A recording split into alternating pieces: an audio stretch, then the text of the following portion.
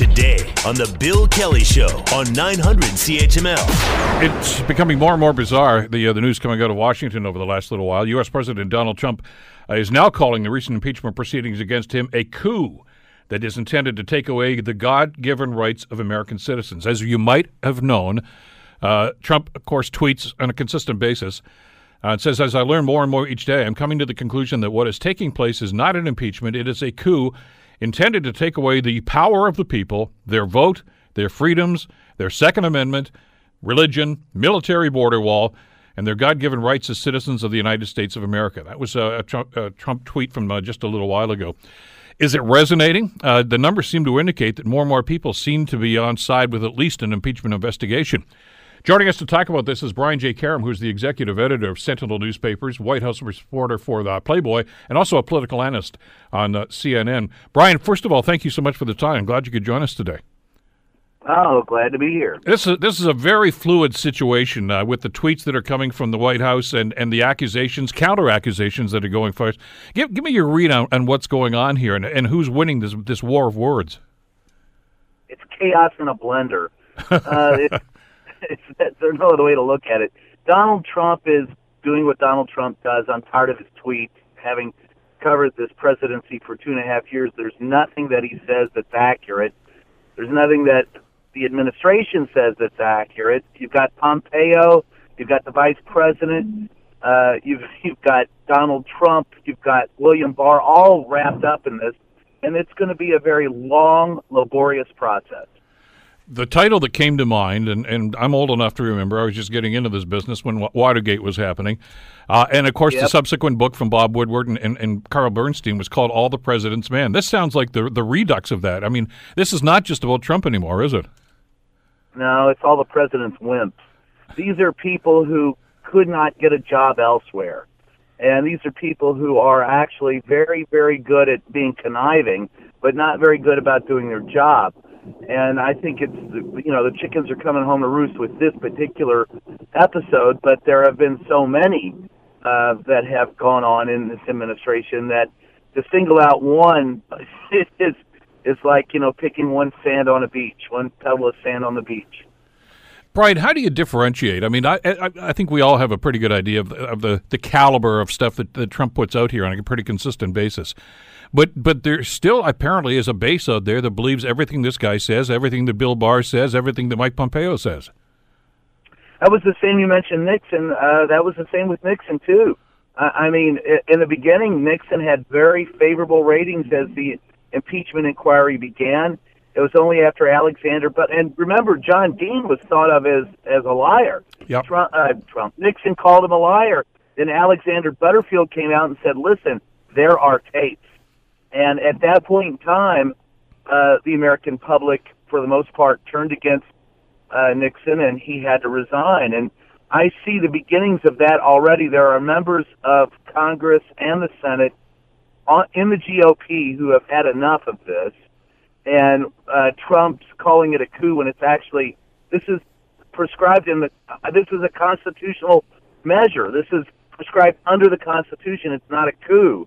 And they did it to Clinton, and they did it to Nixon, and they did it to Johnson. It is available in our laws to do this. So that tweet and the tweet where he actually encouraged a civil war is one that has begun to drive some of the members of the GOP away from him. And right now, if there were a vote for it, they could indict him in the House. There will probably be an impeachment. Whether or not there will be a conviction in the Senate is anyone's guess, but at this point in time, there are some Republicans who say they will vote for that. So it gets more interesting by the day, and Trump does himself a disservice every time he opens his mouth, and that's typical of Donald Trump. I know that there's been a lot of comparisons between Watergate and this, because there are, as you mentioned, some very close similarities here. But the tapes seem to be the tipping point back in those days. And I guess the question in an awful lot of people, as I watch a lot of the reporting on this over the last couple of days, Brian, on CNN and MSNBC and CBS, every place now, of course, are talking about this. Are we going to reach a tipping point there where even some of the most ardent Republican supporters in the Congress and the Senate are going to say, that's it, I'm out of here. I can't do this anymore? I think I think that will happen. The question is whether or not it's enough to have him removed from office. And that's the question that still can't be answered because they do not or have not. This process is only beginning. So we do not have a real sense of what information is out there and what evidence the Democrats will get to press Donald Trump. But, yeah, I think that you eventually will see people vote against him in the GOP because they've just had enough of him. What about, you talked about the information and the data and the evidence that's going to be necessary to move people like this. My recollection is that an awful lot of the stuff that was requested by the Congress back in the days of Watergate from Sam Ervin's committee, they got it. I mean, they weren't these monumental court battles that seem to be happening. Essentially, the White House, and the Trump White House especially here, is just not playing ball with these guys at all. And simply, first of all, the people that are being called are not showing up. There's no presentation of documents like this. If they're going to go through the courts, this thing could go on forever. Yeah, well, it is. And it will. And I don't imagine that Donald Trump will go gentle into that good night. Richard Nixon did not either. He thought that process was ongoing for a couple of years. And this process is just getting started. I imagine that Trump will fight, but here's the thing. Now that it's an official impeachment inquiry, that gives the Congress additional powers to secure information that they didn't have when it was just an informal inquiry. And like I said, at the end of the day, it's Trump's tweets and Trump's own big mouth that's going to do him in. And I think that, the Democrats are wise to keep their mouth shut and just let Trump continue to shoot himself in the foot and in other places in his anatomy. The strange thing about this is his denial of the obvious, and I guess the most blatant example of that is the White House document that was released last week about the phone call. And of course, it's not a transcript. I think we had to be quite clear about that. It's just what they've given out so far. There may well be more to that phone call than we even know about at this stage. But what's there? What's there, Brian, is pretty damning, and yet Trump says no, it's not. Yeah, Trump says it was a perfect phone call because he's delusional. I mean, he admits that there's a quid pro quo in the quote-unquote transcript that they provided. And yes, you're correct, but see, here's the thing. This White House never tells the truth. They told us that was a transcript when they released it, but on the document itself, it says it's not a transcript. Trump says it was a perfect phone call and that this should answer all the questions, but it was 4 or 5 pages condensation of a 30-minute phone call. So we're not getting the truth. We never have gotten the truth from this president or anyone in his administration, and it's criminal. And we'll see what the Congress does to put a stop to it, because right now, if the election were held today, Trump might well be reelected.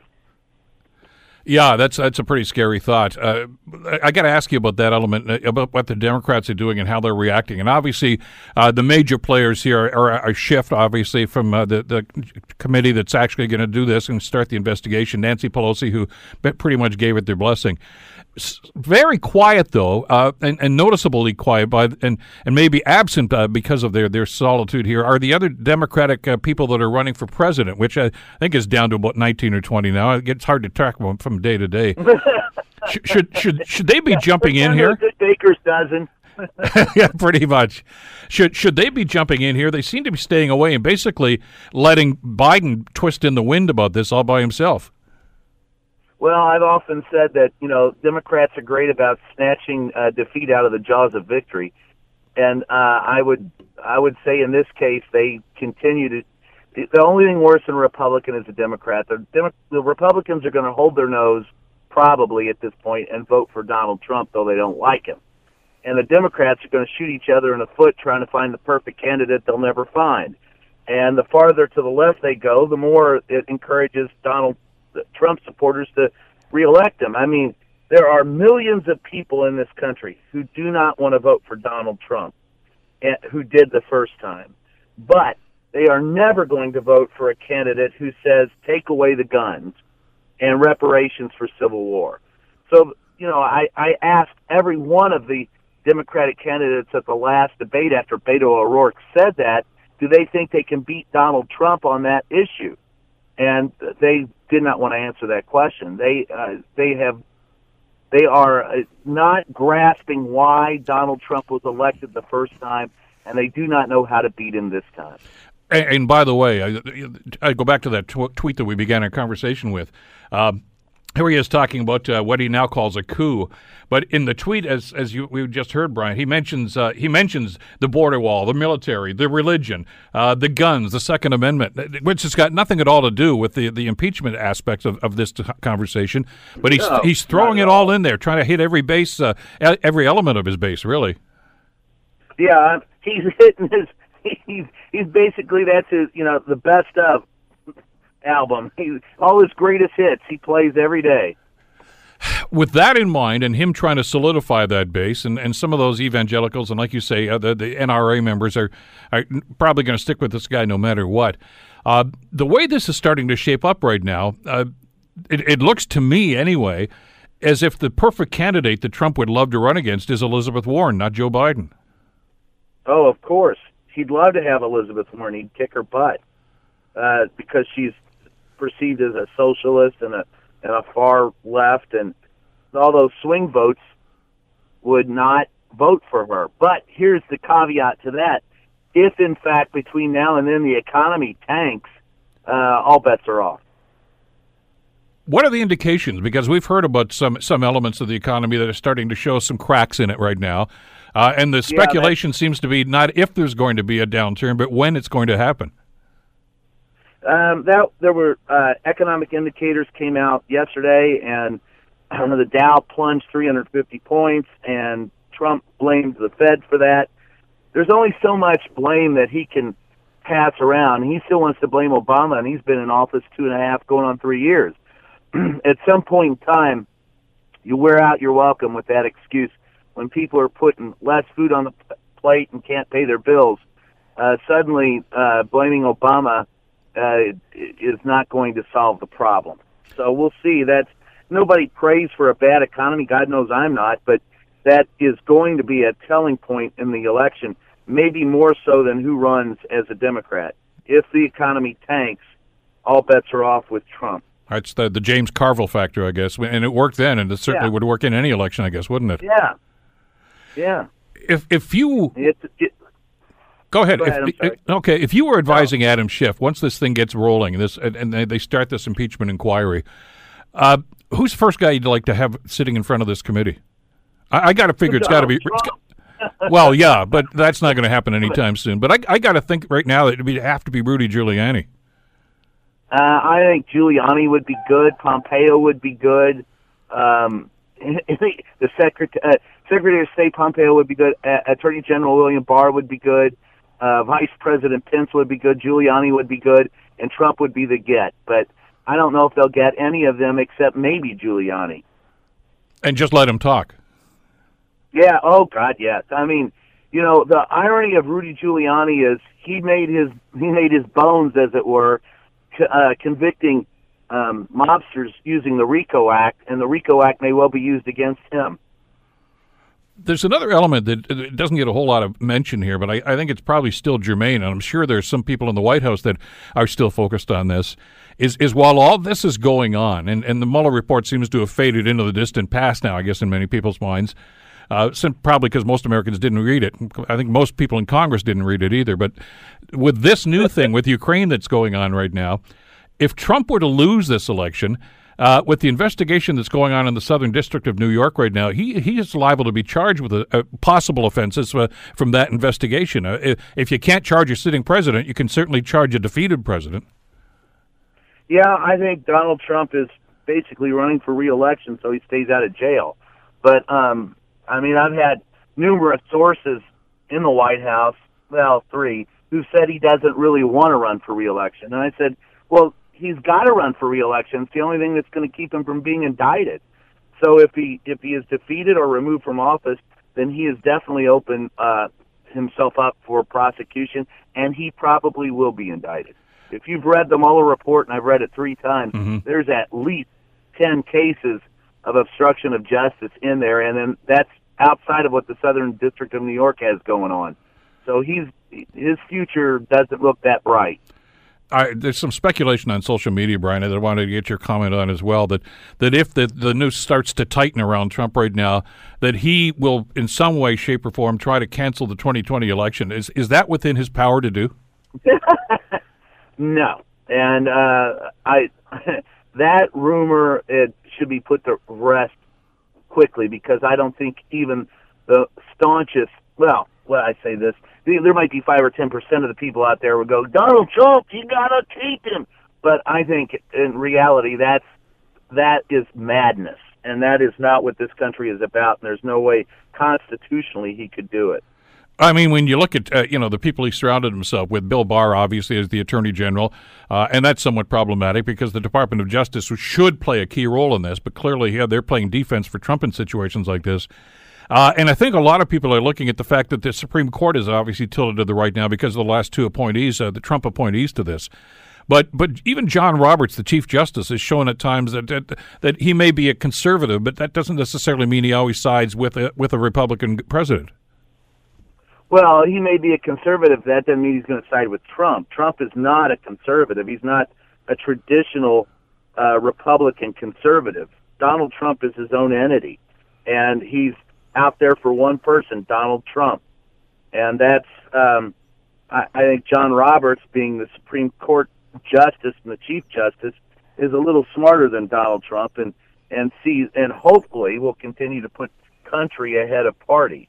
Because once you're a Supreme Court Justice, it's not supposed to be about the party. It's supposed to be about the country. Well, it's fascinating to watch, as I say, as a student of politics and a fascination to see what's going on in U.S. politics, because obviously it has an impact of not just in the States, but right around the world. Brian, I always enjoy your reporting and your commentaries on this, and it was a pleasure having you on the program. Thanks so much for this today. Well, thank you. I'd like to say one real quick thing. Yeah. Listen to the podcast at justaskthequestion.com. And then today is the 1-year anniversary of the death of Jamal Khashoggi, and I hope everyone remembers that a free press is not free, and that there are people who have given their lives, and we should remember those who have. I'll check that out as soon as I get off the air today. Brian, thanks as always. I hope we can talk again soon. Anytime. The Bill Kelly Show, weekdays from 9 to noon on 900 CHML.